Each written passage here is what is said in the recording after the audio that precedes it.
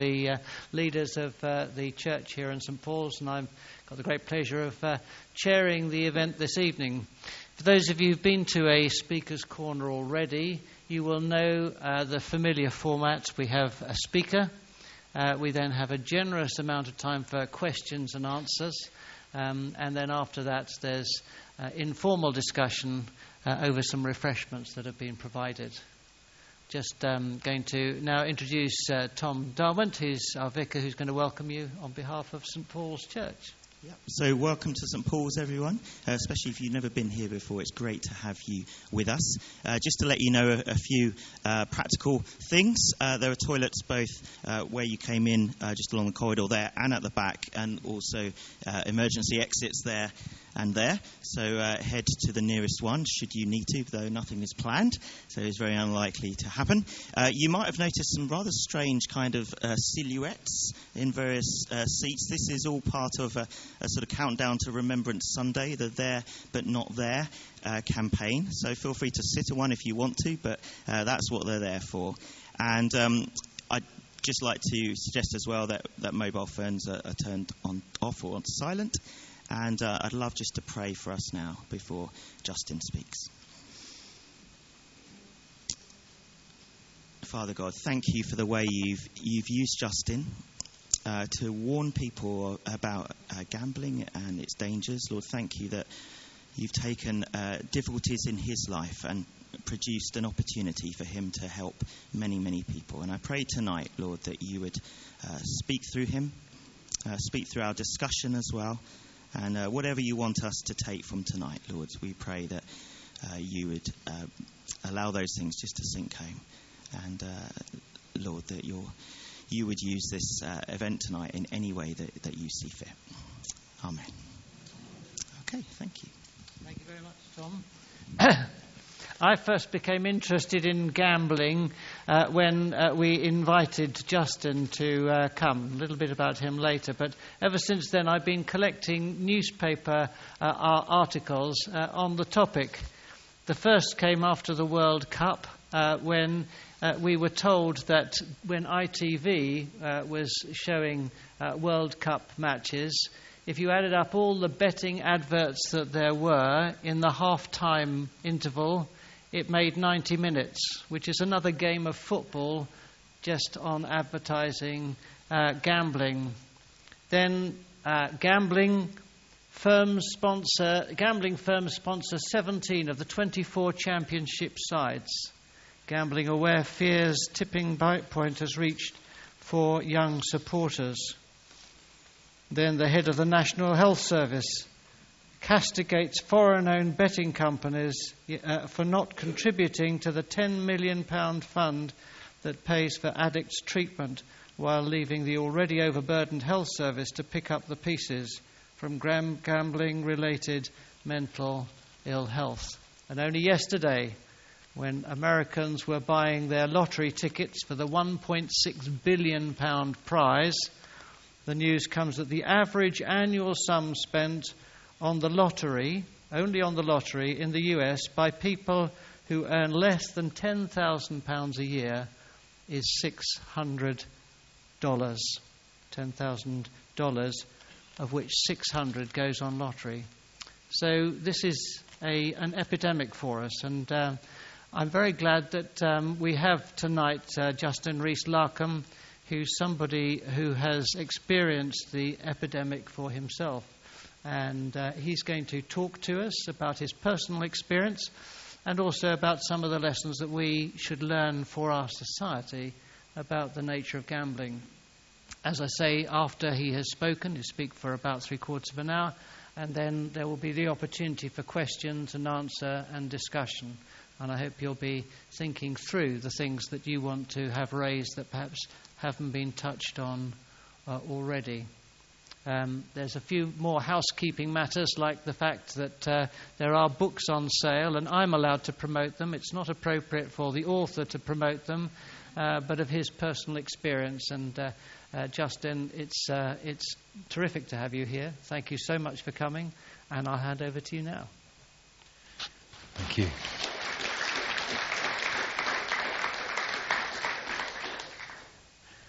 On the 17th of August 2013, 5 million people woke up and bought a copy of the Daily Mail.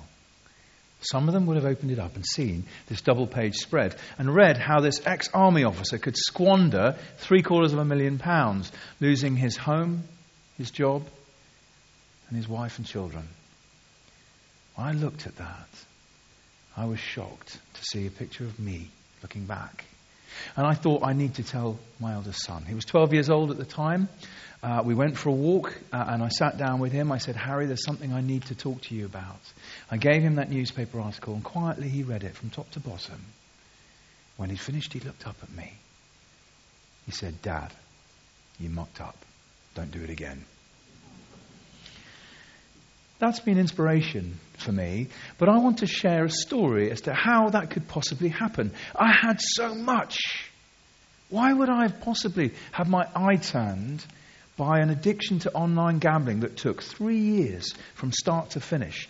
My first ever bet to my last ever bet. And I'll never take that freedom for granted. That newspaper article was a good few years ago now. But every day that goes by, I have to be careful. I noticed this week that Gamble Aware have announced that the helpline numbers, the people calling the National Problem Gambling Helpline, have gone up by 50% in 5 years.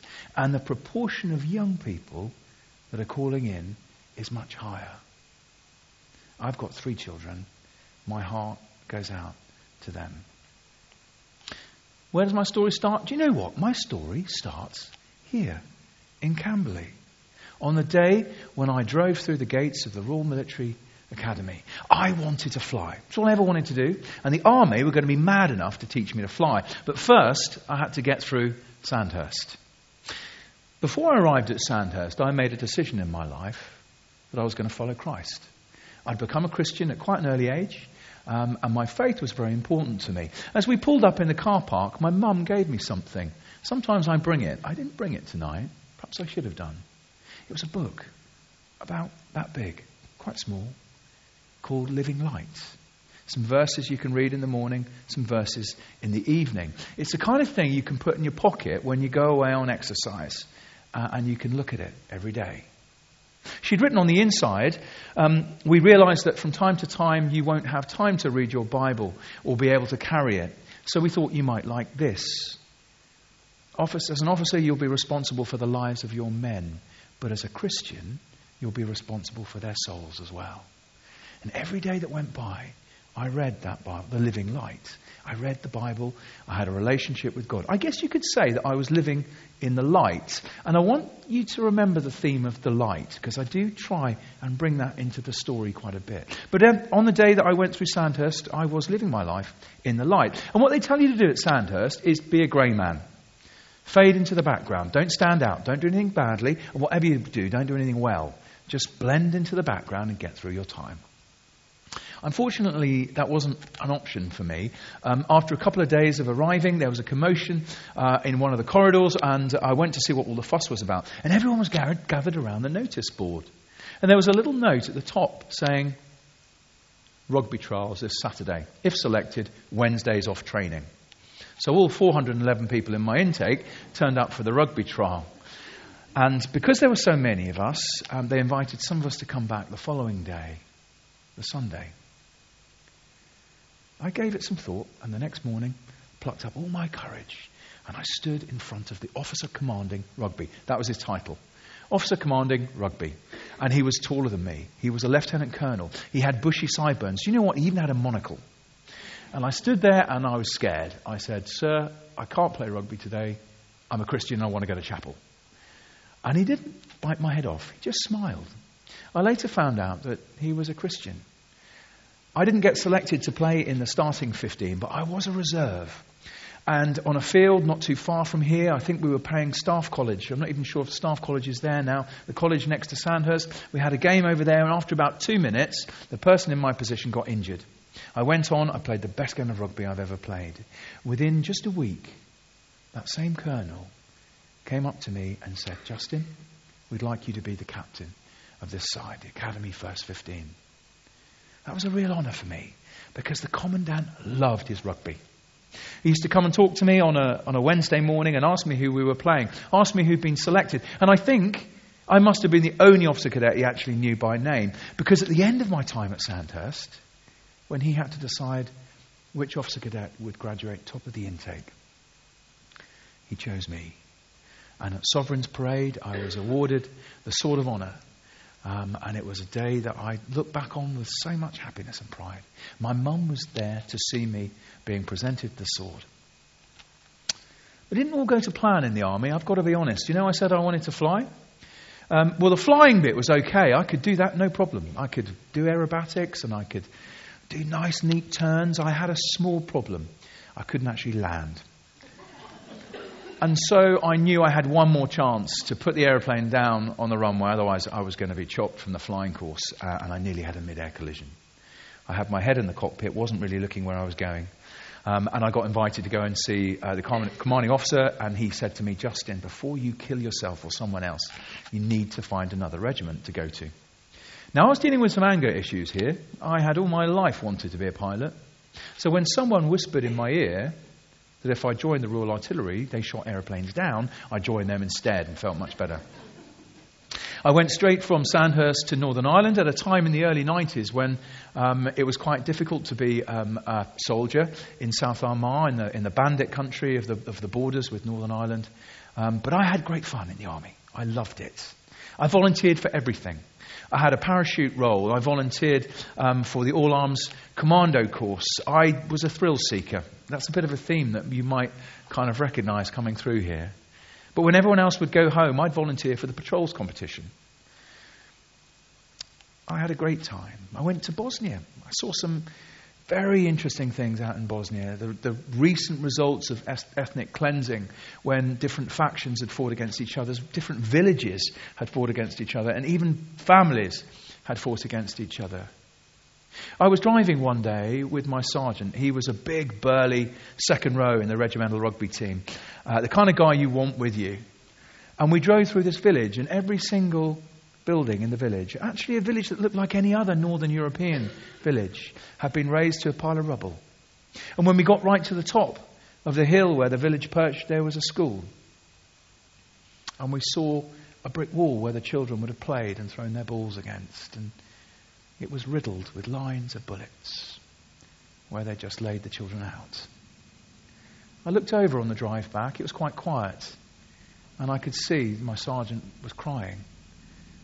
When we got back from that tour, we didn't have the opportunity to talk about what we'd seen. The army is a much better place now. I love going in and sharing my story in the military environment. And I know now that they have mental health nurses. They have an opportunity to sit down and talk about things that you might have seen on tour. In those days, to talk about it was a sign of weakness. So I bottled it all up and took it with me on the day I left the army.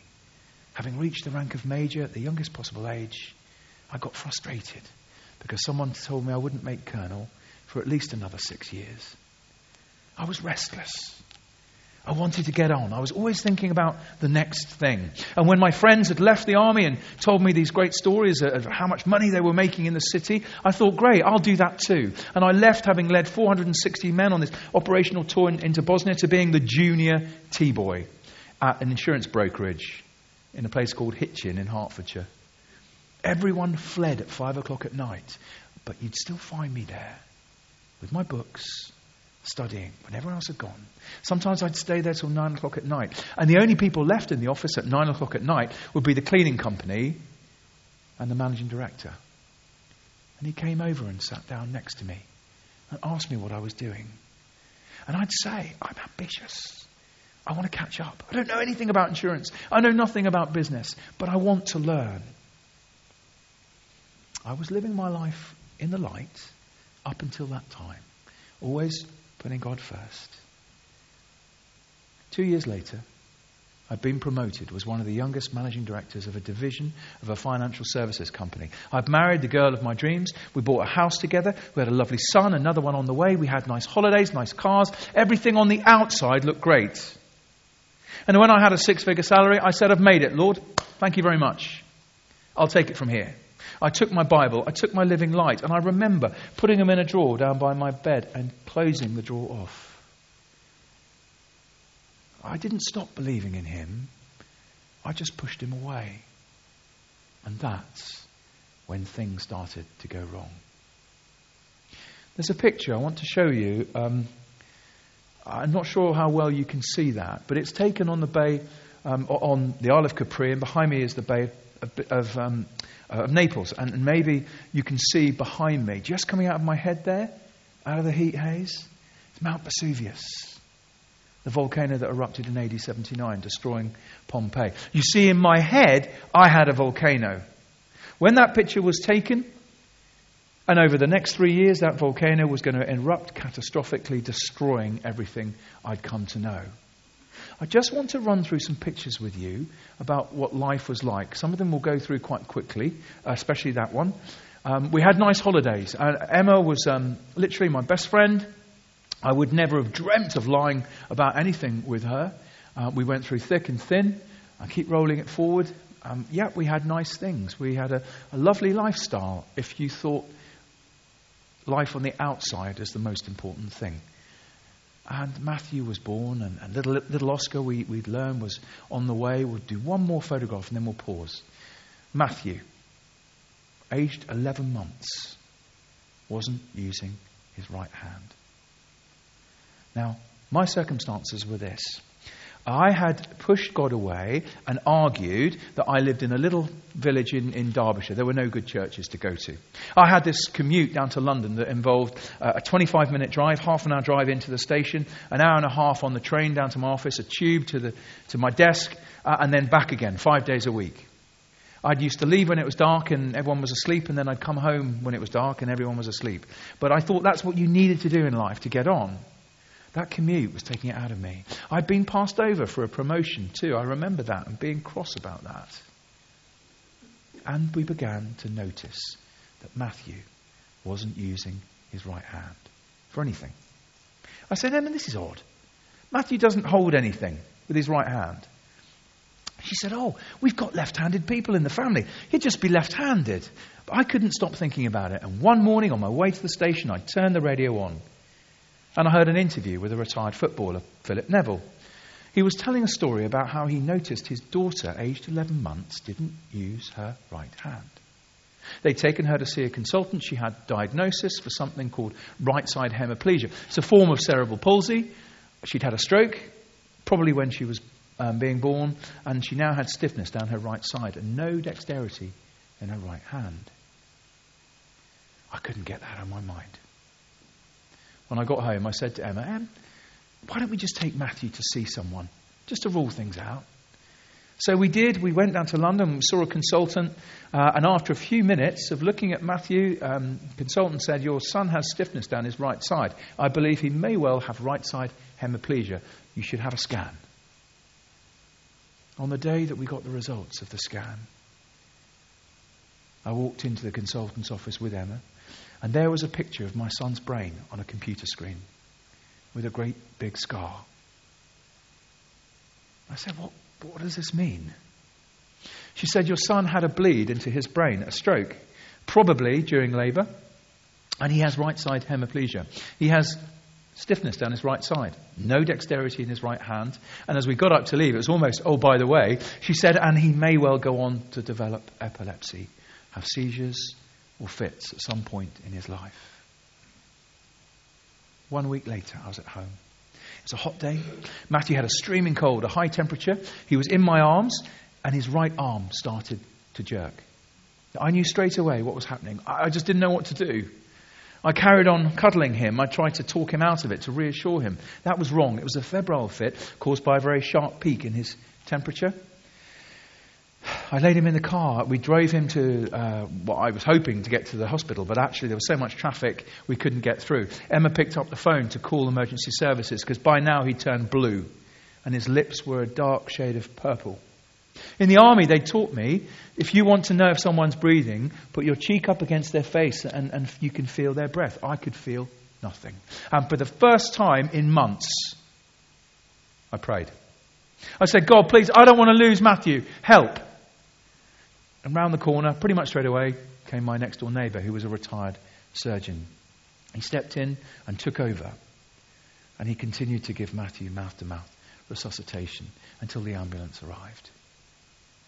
The ambulance came and, he was all right. They gave him a drug that pulled him out of the fit, and he went off, and I stayed behind, and I was lost. I handled it really badly. You see, I had these selfish ambitions for my son. I thought maybe he'd play rugby better than me. Maybe he'd be able to land aeroplanes. And I had to try and come to terms with the fact that he had this severe disability that meant he would be dependent on us. Emma was brilliant. She Googled hemiplegia. She just got her head around it. I think I went into denial. And it was only a week later that I was at home doing something I'd done 1,000 times before. I put the rugby on. But this time I noticed one of those adverts. 18% of every advert on TV is gambling related. Even though there's a 9 o'clock watershed, the exceptions to that are, as we've heard, live sports or bingo. And tell me that isn't gambling. But I saw one of these adverts for the first time. And maybe you could say I was feeling a bit vulnerable. I got my laptop without thinking about it. Deposited the £5 that I needed for my free bet. And I won. I wonder what would have happened if I'd lost that bet. I think I'd have closed my laptop down and thought, what a waste of time. I didn't tell Emma about that bet when she came home. And I think that's significant. Suddenly I was wired up to this. I didn't immediately become a gambling addict, but I found a form of escape from the world that was around me. A world that wasn't anymore filled with thrills. Actually, it was pretty boring. That commute was really taking out of me. I'd lost my accountability. I'd lost my spiritual compass by pushing God away. So I said to myself, it's okay, it's just a bit of fun. I began to gamble a bit more frequently. I called my boss and said, do you know what? Why don't you set me up at home? I can do my work here and come into the office once a week. I'll be much more productive to you. So he did. I used to do my work in 2 hours, and the rest of the day would stretch out ahead of me. I began to look at the papers more. I began to look at sport I'd never really been interested in. And actually, as someone who'd stopped playing rugby a couple of years before, I felt engaged again. And then I realised one day, about 2.5 months after my first bet, I wasn't winning. A few problems with my character. There's lots, actually, but let me tell you about a couple. I'm an optimist. I'm always expecting the best outcome. And when it doesn't happen, I'm surprised. I'm also a terrible loser, but very competitive. Over there in Sandhurst, am I pointing the right direction for the academy? I was taught that if you hit a brick wall, you work a way round it. Never give up. Those aren't good traits for a gambler. I calculated one day that I'd lost about £750 over the course of 2.5 months. So I said to myself, that's it, I'm going to stop. But first I'll win my money back. There was a tennis match coming up. I was convinced I knew who was going to win. I put £1,000 down on the outcome of this tennis match. I'd never placed anything like that much money before. I was shaking when I placed the bet. I thought, if Emma comes in and sees this, I'm going to be in big trouble. I lost that bet. And the first thing I did was call my bank manager, arrange for an overdraft, and put another £1,000 on the next match. I'd stepped over a line. I'd gone from being someone that just has an occasional bet to someone who now was in the grip of something. I'd lost control. And there was a hole in my finances. Oh, I didn't want anyone to see that. I didn't want anyone to ask any difficult questions. I was a successful businessman. I was a good husband. I didn't want anyone to know the truth, that I had a habit. So I hid things. And one of the difficulties of this horrible addiction, and it is recognised now as a pathological addiction on a par with heroin addiction, back in February 2013 by the medical professionals, is that you can hide it. There are no outward signs, no physical symptoms until the damage has been done. So I hid things, and that meant I had to lie to Emma. I'd never lied to her before. Actually, it's quite stressful when you lie. You've got to remember what you lied about. And even the stress of doing that was something that made me go back to the comfort of my computer with the door locked, thinking, it's okay, I can win my money back, put it all back, no one will know. It'll be okay. I had highs and lows. When I was winning, I was up here. When I was down and losing. But Emma could see those mood swings. And do you know what? She thought it was her. She thought it was my job. She thought it was the fact that we lived in the town. She knew how much I loved the countryside. So when someone knocked on the door and said, we'd love to buy your house from you. We walk by every day and we'd love to give you a good price for it. We took the money and I put it into my own account. We moved out to the countryside into a rented property while we looked for somewhere to live. It was Emma's mission to find the perfect house. So 6 weeks in, I'm upstairs on my computer in the room I used as an office, and I looked out the window on a gorgeous spring day. I could see Emma walking up the lane. When she got to the window, she shouted up. She said, "Justin, I found it. I found the perfect house. Come on, come with me." So I went with her to the end of the lane, and there was a lovely Victorian brick wall, and behind it, I stepped into paradise. A beautiful cottage with gorgeous views. And the lady that lived there sadly had lost her husband. She wanted to move quickly to be near her daughter. The price she was offering was really good. It wasn't even on the market. I desperately looked for a way out. There was a little pond in one corner. There was no more than a puddle. I said, "Look, Emma, we can't live here. Matthew might fall in and drown." And that lovely smile on her face just dropped. The truth was nothing to do with a pond. I'd squandered the equity from the sale of our house. And by now, to cover up, to continue to live in the way that we've always lived, I had begun to borrow money. Emma looked time and time again at lovely houses. I went with her. We might spend an hour or 2 hours walking around while she'd choose the bedrooms for the boys and plan everything. And then at the end, I'd dash her hopes by saying, "But you know, we can't live here. It's too near a main road. Or the garden's too big. Or the garden's too small. There's no good schools in the area." The reality was that I'd already got myself into debt. It was my pride that stopped me from putting my hand up. My pride that said, "Don't tell anyone. Get yourself out of this problem." And that's why it got worse and worse and worse. My bets got bigger and bigger. The time I spent gambling was more and more. And this is a complex addiction. It's got two sides to it. The more you do the physical thing over and over again, the more habit forming it is. But there's another side to it as well. When you place a stake, and it's not about the winning, it's not even about the money. When you place a bet that you cannot afford to lose because you need it to pay a debt or to do something else, you get this enormous rush of endorphins in your brain. Just like you do when you exercise. And your brain tells you, "I like that. I want some more of that." And it's such a difficult addiction to break away from. And I'm not saying at that stage I was addicted, nor am I saying in any way that it wasn't my own fault. As the first year turned into the second year, things began to get really bad. But all the time I covered up. I began to get so creative about covering up. One day, Matthew had a letter from school. They said, "We think your son needs to go and have an assessment for autism. He has some traits, some character traits that are quite autistic, that would be on the spectrum."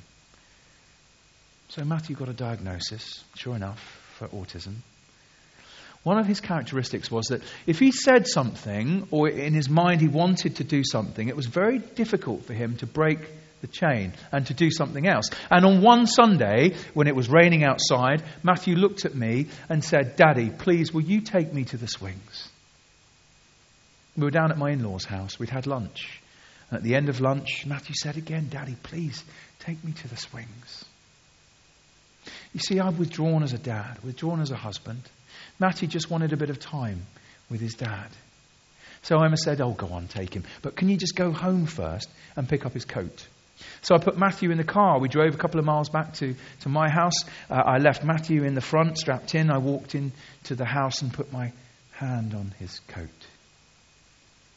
And then I remembered. I placed a bet that morning. I thought, I'll just go and check to make sure that the money's been credited into my account. Then I can go and have a nice time with my son. But I'd lost that bet. And my emotion was one of anger. that someone had taken my money, that someone had spoilt my afternoon with my son. So I did a stupid thing. I went to the place that you really never ever want to go. I went to the online casino. I thought I'll have a quick game of roulette. I'll win that money back, black or red, but I can go and have a good time with Matthew. 2.5 hours later, I'd emptied out my bank account again. I went downstairs to the car, and Matthew was asleep. He'd cried himself to sleep, and the tears he'd cried were dried on his cheeks. What kind of a dad was I? Only one who by now was gripped with something I'd lost control of, and I was making decisions which at the very best were illogical, but in reality were quite insane. Emma went to the fridge one day, about 2.5 years in. I knew there was going to be a wreck. I don't know how long I could sustain this pretense anymore. I had a 6-figure salary. I was a director and a shareholder of my company, but I had so much debt. By even halfway through the month, I was struggling to move things around, pay the bills, and also have my money to gamble with. I'd be staying up late, saying goodnight to Emma, and for hours and hours into the night. Little Oscar, by now born, was teething. He'd be crying in the middle of the night. I'd say to Emma, "Don't worry, I'll go and look after him and get him back to sleep."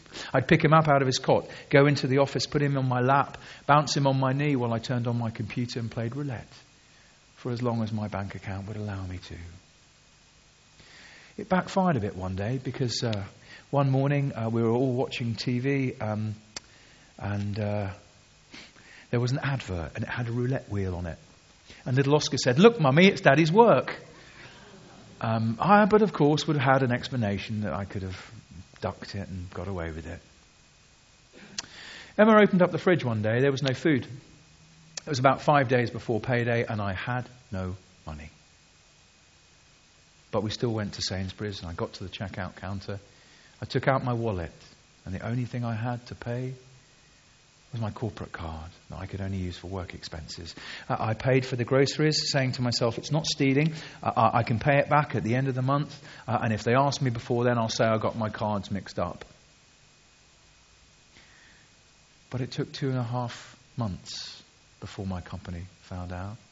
And in that time, I realized that corporate card worked on my gambling account. When I pressed that button, I knew my job was over. I knew it. I'd stay awake at night, this time not gambling. I had very little money left to gamble. I would just be thinking about what a mess I'd made. And I'd listen to my wife's breathing, thinking how cruel I'd been to put her through this, and that one day she'd find out. 2.5 months after the first transaction, my company called me. They said, "Justin, your corporate card, it's been cloned. There's fraudulent activity all over it. Gambling transactions. I'm really sorry. We need to get you a new card and close that one down. Is that okay?"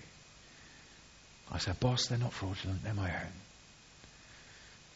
I went into the office. 2 days later, the head of HR was there. She'd laid out all my corporate card statements and she asked me to underline the transactions that were my own. £27,500 worth of my company's money. Needless to say, I couldn't work there anymore. But I don't think they knew what to do with me. I think they were embarrassed. I'd worked hard to have quite a high profile in my niche, and I just don't think they wanted people to know. I was bundled out of the door so fast, but not quick enough for me not to hear my boss saying, "And he will never work in insurance again." That would have been a good opportunity to sit down and talk to Emma, wouldn't it? And say, "I'm really sorry, I have made a mess of things. That person with all the expectation that you had out of me, that's not me. I've made a mess and I need some help and I'm sorry." But I didn't say that. I told her, "I've left that job, got another one to go to." I had further to fall. Last year, I did a TED Talk. And that TED Talk now has had about 230,000 hits. A TED Talk is a 15-minute talk you do online. It's posted up there. People go and visit and they listen. And because I talked about my issues and coming through them, people get in contact with me, and lots of them will say, Justin, you found recovery. I want to know how you did it. I will do anything. Except I can't tell my wife, or I can't tell my husband. I always say to them, please, have that conversation. Put a stop to it, but have a conversation so they know the truth. Because if they find out, you may never, ever get that trust back. Emma found out.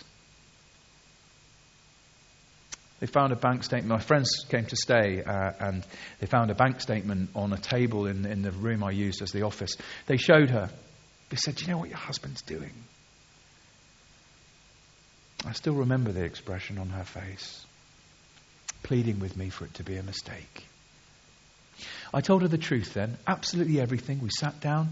I even self-excluded myself from the online gambling site that I used, and I only used one at the time, so that was okay for a little while. I called the National Gambling Helpline. I got some help. I had a couple of sessions of counselling. But I don't think it really worked, because by the time I was going to the second session, I'd had an email from another company saying, if you sign up with us, we'll give you a £50 free bet. And I said, a £50 free bet? That's not really gambling. That'll be fine. Do you know there are 2,500 online gambling sites that you could log into now? And if you wanted to self-exclude yourself from gambling back a few years ago, I'd have had to visit every single one of those 2,500 sites and block myself. Now I'm pleased to say that there is a one-stop self-exclusion. Moses, multi-operator exclusion system. Not every company signed up to it, but it's much more effective now than it was. Maybe if that had been in place then, it would have saved my marriage, because now Emma could see what I was doing. And one morning I woke up and the house was empty. There was no sound of children's TV. I couldn't smell coffee. I couldn't hear them laughing at breakfast. Emma had left. And she took the children with her. Do you know what? She was right to go. Because I was self-destructing. Not only was I self-destructing, I was pulling everyone in with me. Without any income, I'd begun to sell the things in my house. I'd wake up in the morning, and for the first 2 minutes, I'd have a clear mind. And I'd say, okay, I can do this. I'm going to stop. And then after a couple of minutes, I'd think to myself, do you know what? I have made such a mess of my life. It doesn't really matter anymore. And then I walked around the house desperately looking for something I could sell, something that perhaps Emma wouldn't notice. I sold a Breitling watch that she'd given me as a wedding anniversary. I sold some picture frames. And then I did something so stupid. I sold the most precious thing I owned, a bit of metal about this long. The sword of honour I'd been presented. I got £200 for it. When I walked out the shop, I was crying my eyes out. That bit of metal represented everything good in my life. I was going to hand it on down, and now it was gone. The next morning I woke up. I phoned up the owner of the shop. I said, I've made a terrible mistake. I gave you something to sell. I need to get it back. I'm sorry. He said, we've just sold it, and there's no record of where it's gone. Those times, we talk about light, I'm going to talk about darkness now, because those times were dark. I can just remember everything being dark. It was November time. I probably would pull the curtains. I wouldn't go out of the house unless I had to. The only time I would go out of the house perhaps would be to take a bag of old clothes to a sweatshop and get a couple of pounds for it. Deluding myself, thinking as I walked home that couple of pounds, if I put on a 12-leg football multiplier, it could come in and I could win all my money back. Then Emma can come back and I'll get my job back and everything will be fine. I also began to imagine what life would be like for my children if I wasn't around permanently. And I'm pretty sure I would have committed a crime or taken my own life. And sadly, a lot of people do. But there was a knock at the door. My mum had come up from Kent. She said, your father-in-law has paid off your rent arrears. He knows the truth. And he wants you out. You're going to be evicted. You can walk the streets, or you can come back to Kent and try and find some recovery. I walked round the house with a black plastic bin liner. I put my last possessions in. I went into the boys' rooms. Their beds were still unmade from the day that they'd left. And I said goodbye in my mind. I was completely broken. but I needed to be. Because it had been that pride that was stopping me from getting any recovery. And now everyone knew the truth. Perhaps it would be a bit easier. I went back down to that spare room that I'd left when I was 18 years old. I got down on my knees. And I prayed quite a similar prayer to the prayer when I first became a Christian. I said, God, I'm so sorry. Come back into my life and mend me if you can. The next morning I woke up. I felt a bit different. There was a knock at the door. Someone had come to see me. Someone from my mum's church, from a debt charity, a debt advice charity. They wanted me to go and talk to them. And I told them everything. And I gave them all the paperwork I had. And I gave them all the numbers of people that had been trying to call me. And they just took the pressure off me. They didn't charge me anything. They just showed me love.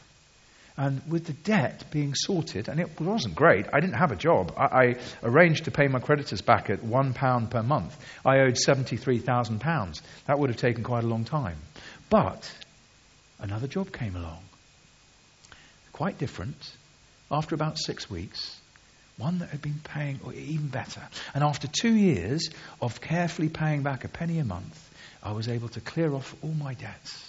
And on the day I was debt-free, I volunteered for the debt advice charity. Now on a Monday night at my church, you might find me once a month giving advice on people who've got themselves into debt. And I believe in this church, you also have something similar. Is it CAP? Frontline. It is the debt that causes the shame, the debt that causes people to take their own lives. It's the debt that gives the stigma. If you've had an issue with drugs or alcohol, it's almost easier to talk about. If you have a problem with gambling, it's a shame on you. And actually, if you go to the GP, they'll probably tell you to stop and take some pills. Actually, the reality is they understand it a lot more now. They know more about the issue. Day one, when I got home, we put some blocks on my computer, a bit of software. It's called K9, the letter K, the number 9. It would have sent an email to my mum to say, Justin's trying to access a gambling site, if I tried to do that. Away from all my triggers, I could actually breathe a bit again. And in the first week, I went to my first meeting of Gamblers Anonymous. When I walked in that room, and I really didn't want to go, I thought, no one wants to hear about an idiot I've been. People started to share their stories. And I suddenly felt that I had so much in common, that they were in the same situation as me. And the stories I was hearing were so similar. I thought I'd managed to get to the end of that 2-hour meeting without saying anything. And then, 5 minutes to go, they looked at me and said, this is your first night.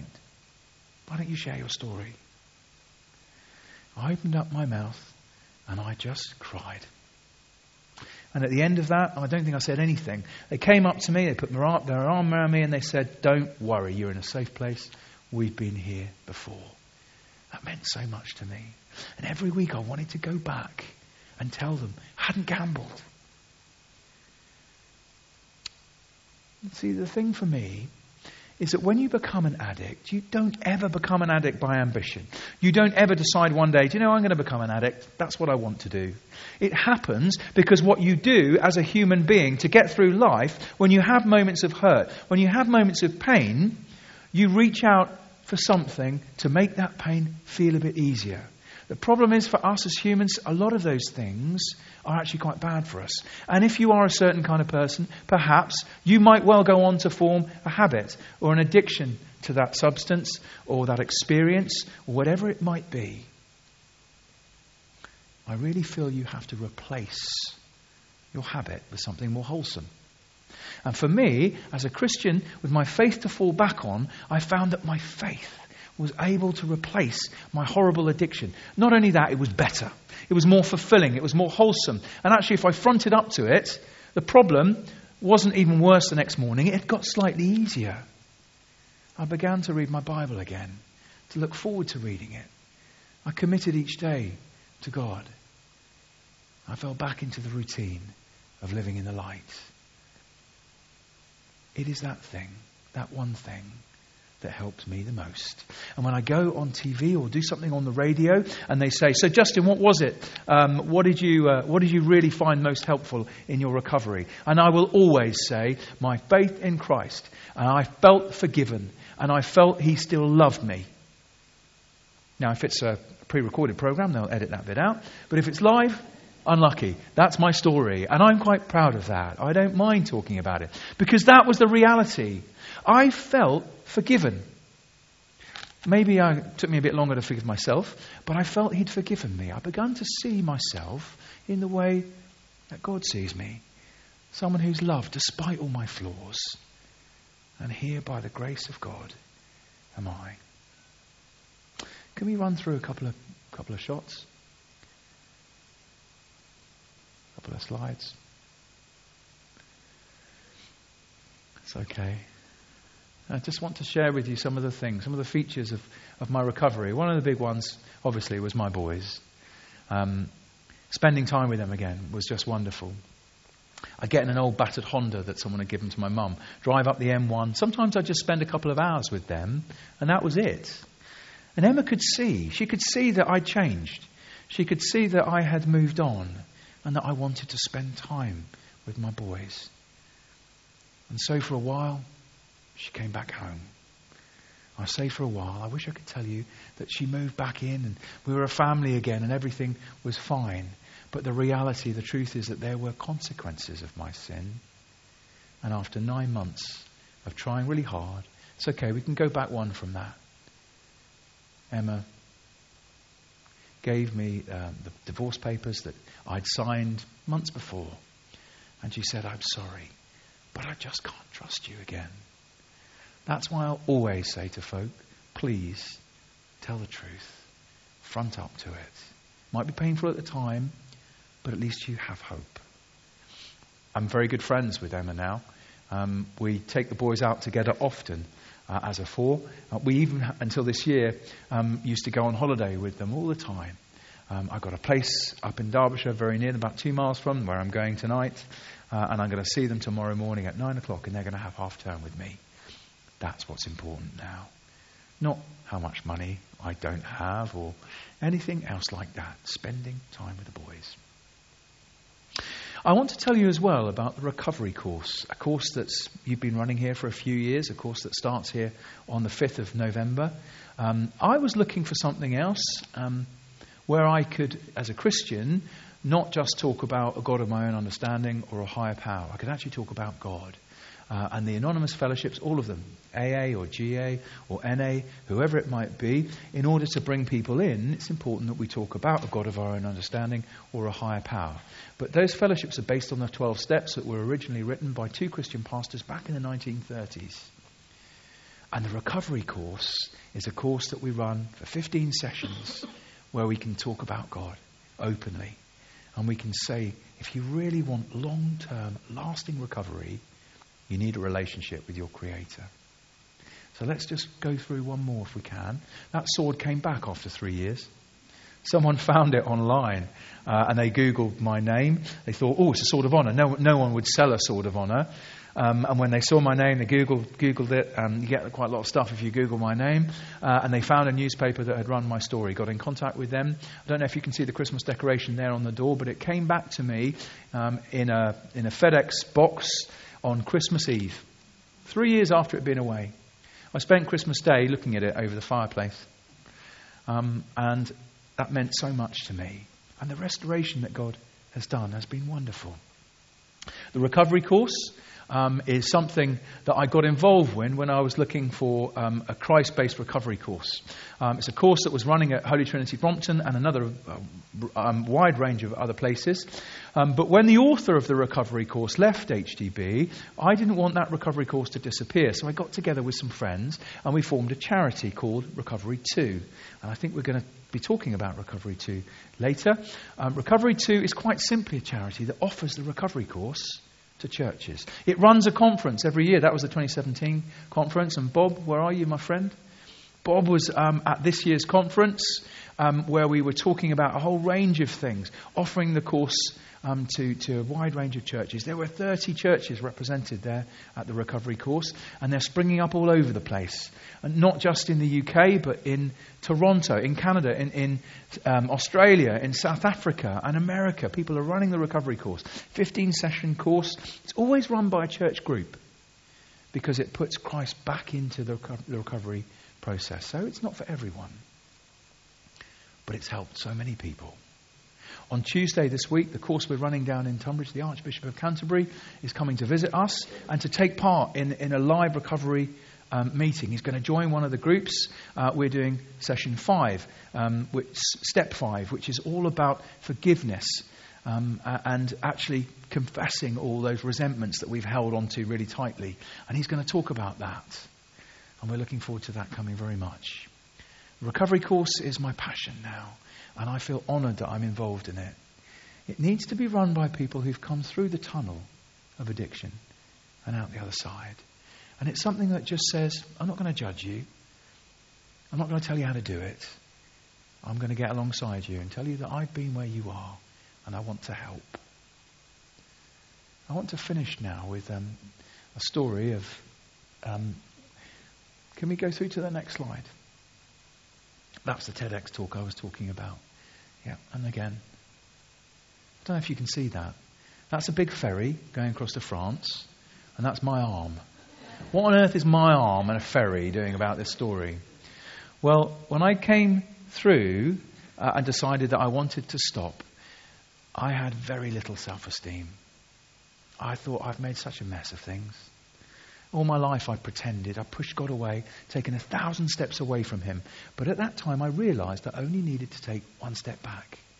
And he was right there. I wanted some way of being able to try and get my self-esteem back, so I'd begun to swim. Why can't I just swim a couple of lengths up and down, I might hear you say, instead of volunteering for the world's most arduous endurance swim? 33 kilometres in a straight line, I might add, across 2 of the busiest shipping lanes in the world, and some of the worst currents off that French coast. Didn't actually tell me about those currents until it was a bit late. That shot is taken. It's a GPS track of me 10 hours into my swim. Just before I set off, I said to my pilot, who had a safety boat, he'd been getting people across the channel for 27 years and knew how to navigate. He knew all the waters and he knew all the shipping channels. So I said to him, one bit of advice can you give me before I set off? And he looked at me and he said, Justin, all you have to do is stay close to the boat. I'll get you across. That shot has taken 10 hours into the swim. And you might ask, why am I not going in a straight line? Well, it was actually did my swim on the day of the year that had one of the highest tidal reaches. So I was whipped up the coast and then whipped back down. And my pilot's job here, if you look closely, was to get me around the back of that little bit of France that's sticking out, Cap Grenay, and the idea was that when the tide changed, I'd make landfall. But I didn't know any of that. And when that shot was taken, 10 hours in, something catastrophic happened. I saw France. And I suddenly thought, that's it, I've made it. Look, it looks so close. I know where I'm going now. Oh, I can head for that. There's a nice building over there. I'll swim to that beach over there in a straight line. And off I went. And all the time, my boat was moving further away from me. I couldn't understand why they were doing that. I knew where I was going. And then it got dark. And the wind picked up. I had a 14-knot wind. And the reason the boat was going that way is because there was a 4.5-knot tide. And he knew he had to get me round the back of Cap Grenay. And me going in a straight line for the nearest point in France meant I was heading to Belgium. But I was being stubborn. And I thought I knew best. I couldn't understand why the boat was going the wrong way. I was getting cold. With the waves, I was taking on salt water. My throat was closing up. My tongue was expanding. I was struggling to breathe. And if I'm really honest, I began to question whether I'd ever make it or not. And all the time, they were calling me back. Come back to the boat. And then a light came on by the side of the boat, shone down in the little patch of water where I'd been all day. And I suddenly realised they want me to swim there. I don't know why, but I'm going to do it. And I went back. And when I got to this patch of light, I got shelter from the wind in the lee of the boat. And the wave, they were still there, but this time when I turned my head, I could see the waves coming, and I duck, and I stopped taking on salt water. I got a triple-strength carb feed. They encouraged me. And I got to France in 12 hours 40. That's just like my life. When I go off thinking I know best, doing my own thing, things go quite spectacularly wrong. But when I'm living my life in the light, where my Creator wants me to be, He takes me on the perfect journey to the place, the best. I want to leave it there. Thank you very much for listening.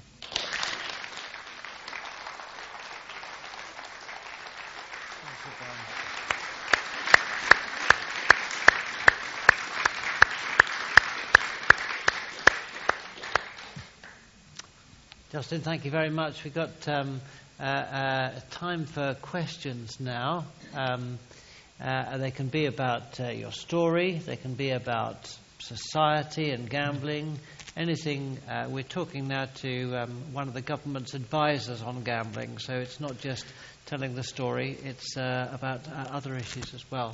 There are microphones on either side, and can they stand up there? And if anybody would like to ask a question, they just indicate. There's one for Karen there. Is there anyone on this side here? Okay. Just put your hand up when you would like to ask a question. How on earth do we get the ability to cancel online gambling adverts on TV? Just how can we get together to do something about it? Okay, it's a wonderful question. And if you don't mind, I will lead into a little bit more about the facts and figures of the gambling industry. We remember this is a £16 billion industry in the UK, so it's huge money. It's an industry which is consolidating, they're buying each other out. It's an industry where the richest businesswoman in the UK heads up a gambling company based in Stoke. It's an industry where it's been driven by two things. The proliferation of advertising. Advertising in real terms since 2007, when the laws were liberalised, has gone up by a factor of about 1,400%. So much more advertising on TV now than there ever has been before. The second thing that coincides with that is smartphone technology. And it means now it is so easy. I would love to see a whistle-to-whistle. Actually, the Labour government, bless them, are calling for this. They're calling for a whistle-to-whistle ban on advertising that says you can't advertise around a sports match. If that happened, people in this country would get their love of sport back. Because instead of supporting the team that they've got a bet on, they'll start supporting the team that they grew up loving. And I would love to see that. I'd like to see a proper watershed. It's possible that it might happen, but government will only do something if they have evidence. And unfortunately at the moment, most of the research into problem gambling is funded by the gambling industry. So the truth's not really going to come out. And that's my worry. My key worry is for young people. Can I just share a quick story about my son, aged 7 years old? So Matthew, who featured there in that story, by the way, the day he walked was the best day of my life, but very autistic, and that's what shows itself. He's passionate, or was passionate when he was 7, actually still is, when he was 7 years old, about a game called Roller Coaster Tycoon. It's a game where you build a fun fair and people come to visit. You get money for the more people that visit, and the more money you get, the better rides you can get. And he was on his iPhone. I could hear the Roller Coaster Tycoon music, but when I looked, he was on a fruit machine, 7 years old. And one of the things you can do, I discovered, is to build a casino. And you can learn the rules of roulette. You can learn the rules of blackjack. You can learn how to play a fruit machine and learn risk and reward. And I can tell you what, that there's more reward than risk when they play those games. And I did some research into Roller Coaster Tycoon, and it might not surprise you if I tell you that bit of software, that game, is owned by a gambling company based in Las Vegas. I think our children are being normalised to behaviour patterns. And the advertising is part of that, because what it says is gambling isn't risky. Gambling's just a bit of fun. And when I go into a school and I ask them to put their hand up and tell me, or press a button, I've got some interactive technology to say, how many of you have got a gambling app on your smartphone? Age 16, age 17, it's scary how many of them already do. So that was a horribly long answer to your question. How do we do it? You can get behind organisations like CARE, which are great lobbyists. The Salvation Army, great lobbyists. They will always try and act for the problem gambler. I'm not anti-gambling. 75% of all adults in this country gamble. 40% of all adults in this country have had a bet in the last 4 weeks. And that's such a high proportion, it's a small percentage of people that go on to develop a pathological addiction. But because it's such a big number of gambling, you've got about 450,000 pathological gamblers and another 3.5 million at risk. And by the way, those are industry figures. So you can maybe take those with a pinch of salt. So my heart is for the problem gamblers, and we need measures in place that will protect them. Simple things like asking your bank not to process a transaction if it's with a gambling company because you want to stop gambling. They'd be so easy to do, wouldn't cost anything, and would go to the heart of the problem gambler. Next question. I promise not to have such a long answer to the next question.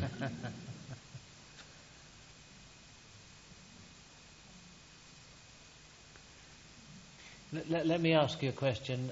I told you just before we met that Surrey Heath is reviewing its policy on licensing of gambling and gaming places. What do you think we should be looking for in there locally to discourage improper gambling? Local councils have quite a lot of powers, particularly in the establishment of new gambling premises. But this might sound quite radical. I don't think gambling companies will be investing in high street betting shops much more. Because the government has announced that it's going to reduce the maximum stake on the fixed odds betting terminals, the FOBTs, from £100 down to £2, which actually is great news if your issue was going into those. And sadly, those shops are often in the high streets in some of the most run-down areas. And a problem gambler is one that will be spending £100 every 20 seconds on the spin of a wheel. Why the government can't do it now instead of 2020, I don't know, but they've committed to do that. What that means is that 50% of all the revenue for the betting shops comes from those terminals. And they're limited to 4 terminals per shop because they are up to 9 times more addictive than other forms of gambling. That's why you'll see 2 William Hills next door to each other, or 2 branches of Corals next door to each other. Because it means they can get 8 FOBT machines in. But I think we'll see a change because when that maximum stake goes down to £2, people will start gambling in private, online, which actually could even be more dangerous. I tell you what, to encourage some debate, I will give a free copy of my book, Tales I Lose, signed, devalued, but signed, to the best question from now on. So please, let's have some debate. You can ask me anything. You can even ask me another question if you want.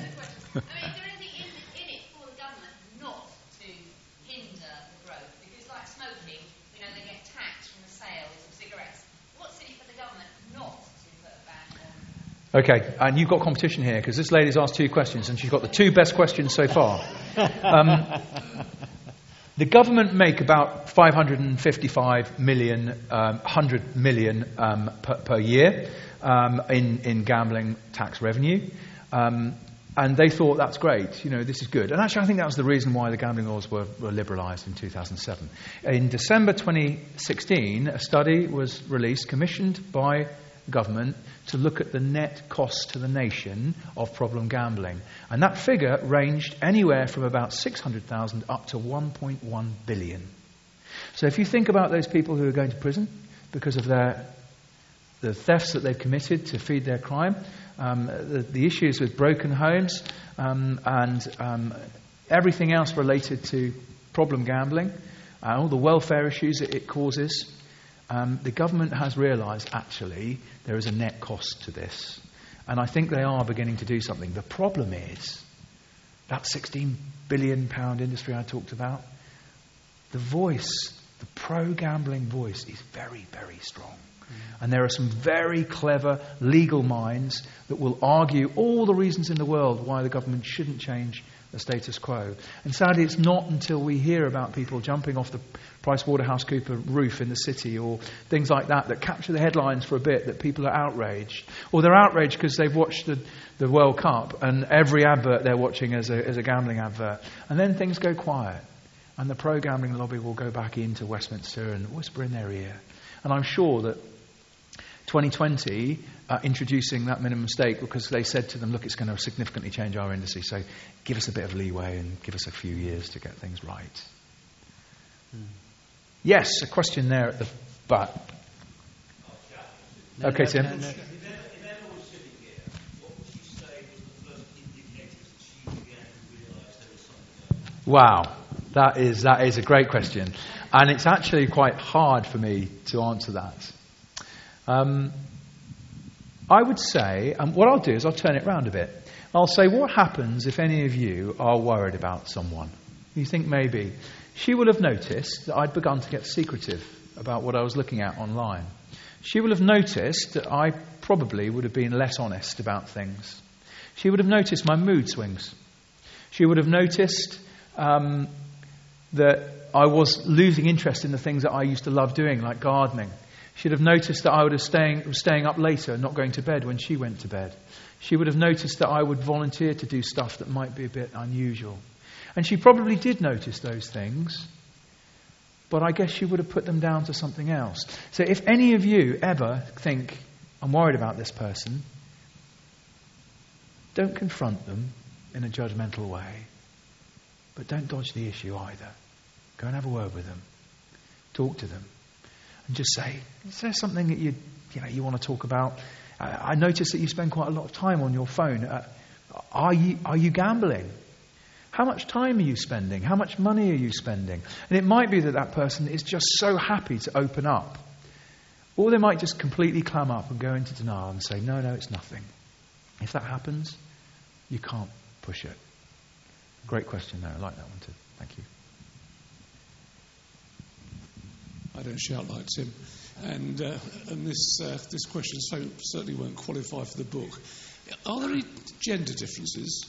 Is it particularly a male thing, or is it female, or is it just the same? No, that's a great question, because I don't want the females to sit there in the audience thinking, it's not an issue for me. The truth is that it is probably something that does affect men more than others. But I talked about bingos being allowed on TV during the day. For a lot of women who perhaps they're the ones that look after the family finances. They might be at home during the day more often than their husbands. And they might respond a bit more to the social aspect or the perceived social aspect of gambling. And the messages coming through are, come on, join the bingo fun. It's great. We're all a bunch of friends together and it's wonderful. What amazing, colourful slots. And sadly, I know of occasions when people have had a knock at the door at 2 o'clock in the afternoon from someone offering coupons if they'll sign up to a bingo site. And I know so many ladies who this has affected, and it's really quite horrible when that happens, and how alone they feel and how isolated they feel, the complete opposite of what the advertising tells them. So it's not only an issue for men, it's not only an issue for young people, although if you are 16 to 23 you are 3 times more likely to have a problem with gambling. Do you know, if you're 17 to 23 in this country, you're more likely to bet on football than actually to play it now. And that's scary for me. But it's young and old, male, female, it doesn't discriminate. Heidi has a question, but just follow on from this. Is there a wealth profile, or is there a social class profile of the typical gambler? No, again, it will affect anyone. So at the top end, you've got Carluccio, the restaurant chain. Carluccio was an Italian chef. He lost that chain because he had an addiction to casinos and lost millions in casinos. And then right down at the other end of the spectrum, you've got someone who will spend, for example, your great example there of the lottery in America. Such a high percentage of income being spent on scratch cards and lotto. And quick story, there was a lady when I was in recovery, who I still am, by the way, I always will be. There was a lady who was in the queue ahead of me in the post office, and I had to do a double take. She got to the post office, she was with a young child, she'd just got her gyro check from the post office counter, and then she asked for 20 Benson and Hedges and 250 scratch cards. And I'm convinced that she would have been thinking over the last few days about how she was going to spend all that money and buy her child that pair of trainers and give her mum some money as well, and actually completely deluding herself about the odds and the likelihood of being able to win that and the risks that she was taking. My son-in-law is Gamblers Anonymous, and his father is Gamblers Anonymous. Is there anything in the genes? Great question. By the way, I need someone else to independently decide about who we should award the book to, because I don't know. Simon, you're very well placed. Yeah, I just asked 2 questions, didn't I? Oh yeah, you did. Do you know what? I'm quite often asked this question. Is it generic? I often have the privilege of going into professional rugby clubs, and one of my favourite rugby clubs in the Premiership, I went to do a talk, and a very well-known player who's just come back into the England side came up to me, and he said, "I'm aware that my dad was an alcoholic. Have I got to watch out?" And I said to him, I think the reason why you are so driven, the reason why you are so successful is because you have your certain gene set. But watch out, because if you stop playing rugby, you get injured, you'll still crave that buzz. You'll still be driven for a thrill. And the reason you're so successful, if you start looking for that in other places, be very, very careful. I do believe... not just because one of your parents was an alcoholic doesn't by any means means that you will be an addict. But I do think that it's possibly more likely that if you have a certain character type and your parents shared that certain character type, that you may well be more susceptible. I think there was one at the back and then another one before that. Yes. Yep. Is the government encouraging gambling through having a national lottery? Oh my word, I'm in a church and I'm talking about the National Lottery. This is tricky. So Recovery 2, as a charity, was offered a grant by the National Lottery, and I think that the National Lottery do wonderful things. I think they have transformed British Olympic sport. I took a decision as the chief exec of our charity that we weren't going to take that money, and all my trustees were cross with me. And I think for someone else's conscience, it's perfectly fine. And if you've had your roof fixed recently by a grant from the National Lottery, that's not a problem. However, I do know that for many people, scratch cards particularly are dangerous. Here's the thing. The problem gambler is expecting to win. And I can remember doing the lottery, and I knew what the odds were. But I was expecting to win. And I was one of those people that would be thinking in the nights before what I'm going to spend that money on. And I was surprised when my numbers didn't come up. And that would encourage me to go out and buy more tickets. A problem gambler going into a betting shop with £20 will be surprised if they don't win. And they'll go around the corner to the cash point and keep going. If they do win, they think, great, I'm on a winning streak, I'll keep going. Eventually, they'll empty out their bank account because of the way that the odds are stacked in favour of the table. Anyone who gambles normally, which is most people, they'll go with their £20, and if they lose, they'll think, oh, that hurt, and walk away. Or if they win, they'll think, great, I'm £20 the richer.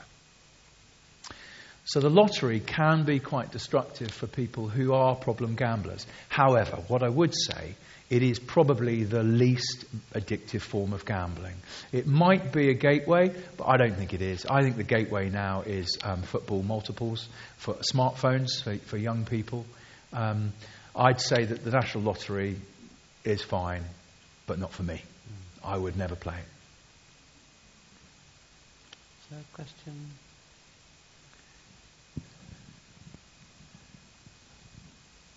Do you talk to your boys now about your gambling addiction? Brilliant, yes. I do, to my eldest son. Now, you might wonder, why was I speaking to a 12-year-old when I had 2 young sons and he said he had 3 sons? It's complicated. It's all in the book. But I have an older son called Harry, who now is 17. He, as far as I'm aware, is very anti-gambling. And I've never had that conversation with him to say, I don't want you to gamble. I couldn't. As a parent, I wouldn't be able to do that. Very, very difficult. What's the first thing your children are going to do if you say you can't do something and all their friends are doing it? Yeah. As parents, we can put all kinds of blocks on our computers when we're at home, but, they'll go outside and they'll get Wi-Fi. And so, Oscar and Matthew, Oscar's 8 now, Matthew's 10. And Matthew it will never be an issue for him. For Oscar, he's incredibly competitive. He's the one I'm going to need to watch, but he's only 8, so it's a bit early. Harry, yes, I will never try and preach to him, but I'm also very honest about what happened to me. Harry, bless him, has been to groups like this where he's heard me talk, and he knows the whole story. I've not held anything back from him. Let's have two more questions then. There's one down here. And let's just... who's the last one? Second row. Down the right. I'm going to give it to the lady down here because you've already had one. So. But please come and ask me afterwards, and I promise you I'll talk to you. Yeah, okay. As a general practitioner, I can confirm that we get a lot of training on alcohol and drugs, but actually none on gambling at all. You implied that you didn't get a very good response from the general practitioner. What would you have liked to have seen? What I would say is I think that the medical profession now and counselling is a lot more sophisticated than it was even just a few years ago. There are only two places you can go to, and this is why I think Gamblers Anonymous is so powerful and so effective for a lot of people. There are only places that your GP could refer you, two places your GP could refer you to. One is a clinic, a day clinic in Fulham, and one is a residential clinic up in Edgbaston, but you can imagine places are limited. I speak to the lady, the psychologist that runs that day clinic in Fulham. She sees 2,000 people a year. She said she could see 3 times that number quite happily and has to turn people away. I personally don't believe that the National Health should be burdened with this. I think what we should see is a compulsory levy on the industry. At the moment, the gambling industry, through voluntary contributions, not every company, by the way, but many of them will pay into a pot. It's about £10 million that they pay, which doesn't go even close to dealing with this issue. And it's a tiny percentage of that £16 billion revenue. So I'd like to see a compulsory levy on the industry so that there's proper provision. And then that can feed other sites. And then GPs can realistically be able to refer people. And then there can be a broadening of the interventions and the treatment that goes on. So yeah, I like that. I like that question. And thanks for not putting me down, saying actually, it's just my experience. Mine's just a simple question, really. Can you tell me, did you actually have to pay the kind soul who gave you the sword back? Yes, but I had this conversation with someone else tonight. So what I got was a website. They gave me a tip-off for a website. I went to the website and saw it was for sale. It was £600. And frankly, I would have paid £6,000 if I'd had £6,000 to get it back. So I just said to them, just tell me what the price is for that. I'm quite interested. And when he told me the price, I said to him, great, I will pay you that. Actually, that was my sword with my name on it. And he was so lovely, rather than saying, right, I'm going to charge you triple now, he arranged for it to be FedEx down the next day. And some wonderful friends from my church all chipped in. There's a time when I didn't have very much, and they all chipped in and bought my sword back. Great. I'm still thinking about the best question, so I'll... It's tricky. Perhaps you can award it to someone while they're over coffee. What do you think of the odds of that getting it right? I wouldn't dare to guess. Okay, we're going to draw to a close now, but you see on the screen there are 2 books that Justin is far too modest to commend himself, but Justin, if we can only afford one of them, just tell us about the different approaches. Okay. First of all, the red-covered one. So the red one really is written for Christians, and it's for those who have habits, either themselves or for someone else that they love. It's written as a very practical book where you can dip into, read a chapter on a whole range of things, and it's very practical. It's my own experience. Right. Tales is my story, but it's my story from start to finish. And Tales I Lose was the leading book on gambling addiction, the best-selling book on gambling addiction on Amazon when it was published in June 2014 for about a year. And if it just goes into the story that you've heard today in a bit more detail. It's one you could read cover to cover, and it's one that you perhaps would give to a gift to someone who you might suspect might have an issue or not. But we're doing both for £15. £15. Or I think they're 10 each. Yeah. There you go. And any profits will go to Recovery 2. 2. Right. Yes. And this is an event which we don't charge people for.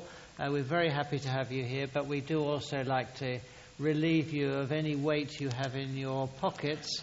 So as you leave, there will be the opportunity for you to contribute, and all the funds that are raised by that will go to Recovery 2. Now, Recovery 2 runs these recovery courses, and I guess we ought to make it plain. It's not just people recovering from gambling, because what you've said about this addiction has got so many parallels with any other addiction that there is. Yes. And although Justin is indiscreet by telling you the people who are going to be attending next Tuesday's meeting in Tunbridge Wells, these are all anonymous, apart from the Archbishop of Canterbury, who's quite prepared to let his weakness be known. So we have our own recovery course that's being run here by one of our members. It's a 15-week course. The emphasis is that nobody else knows who's going. If you're going, you're entirely free, or whoever you might suggest this to is entirely free to go, and there's complete anonymity, and you are able to convey as much of your problem or as little as your problem as you choose. So there are leaflets of that are available. There are also. Does it cost any more if I buy these and they get a signed version of it? You know, rather like the Sword of Honour. You know, having your name inside it. I think the value goes down when I sign it. Okay, right. But I'll sign it for you anyway. Well, Justin, I've really enjoyed and been touched by what you had to say. Thanks. It's fantastic to have you here, and I'm going to ask people to show their appreciation in the usual way.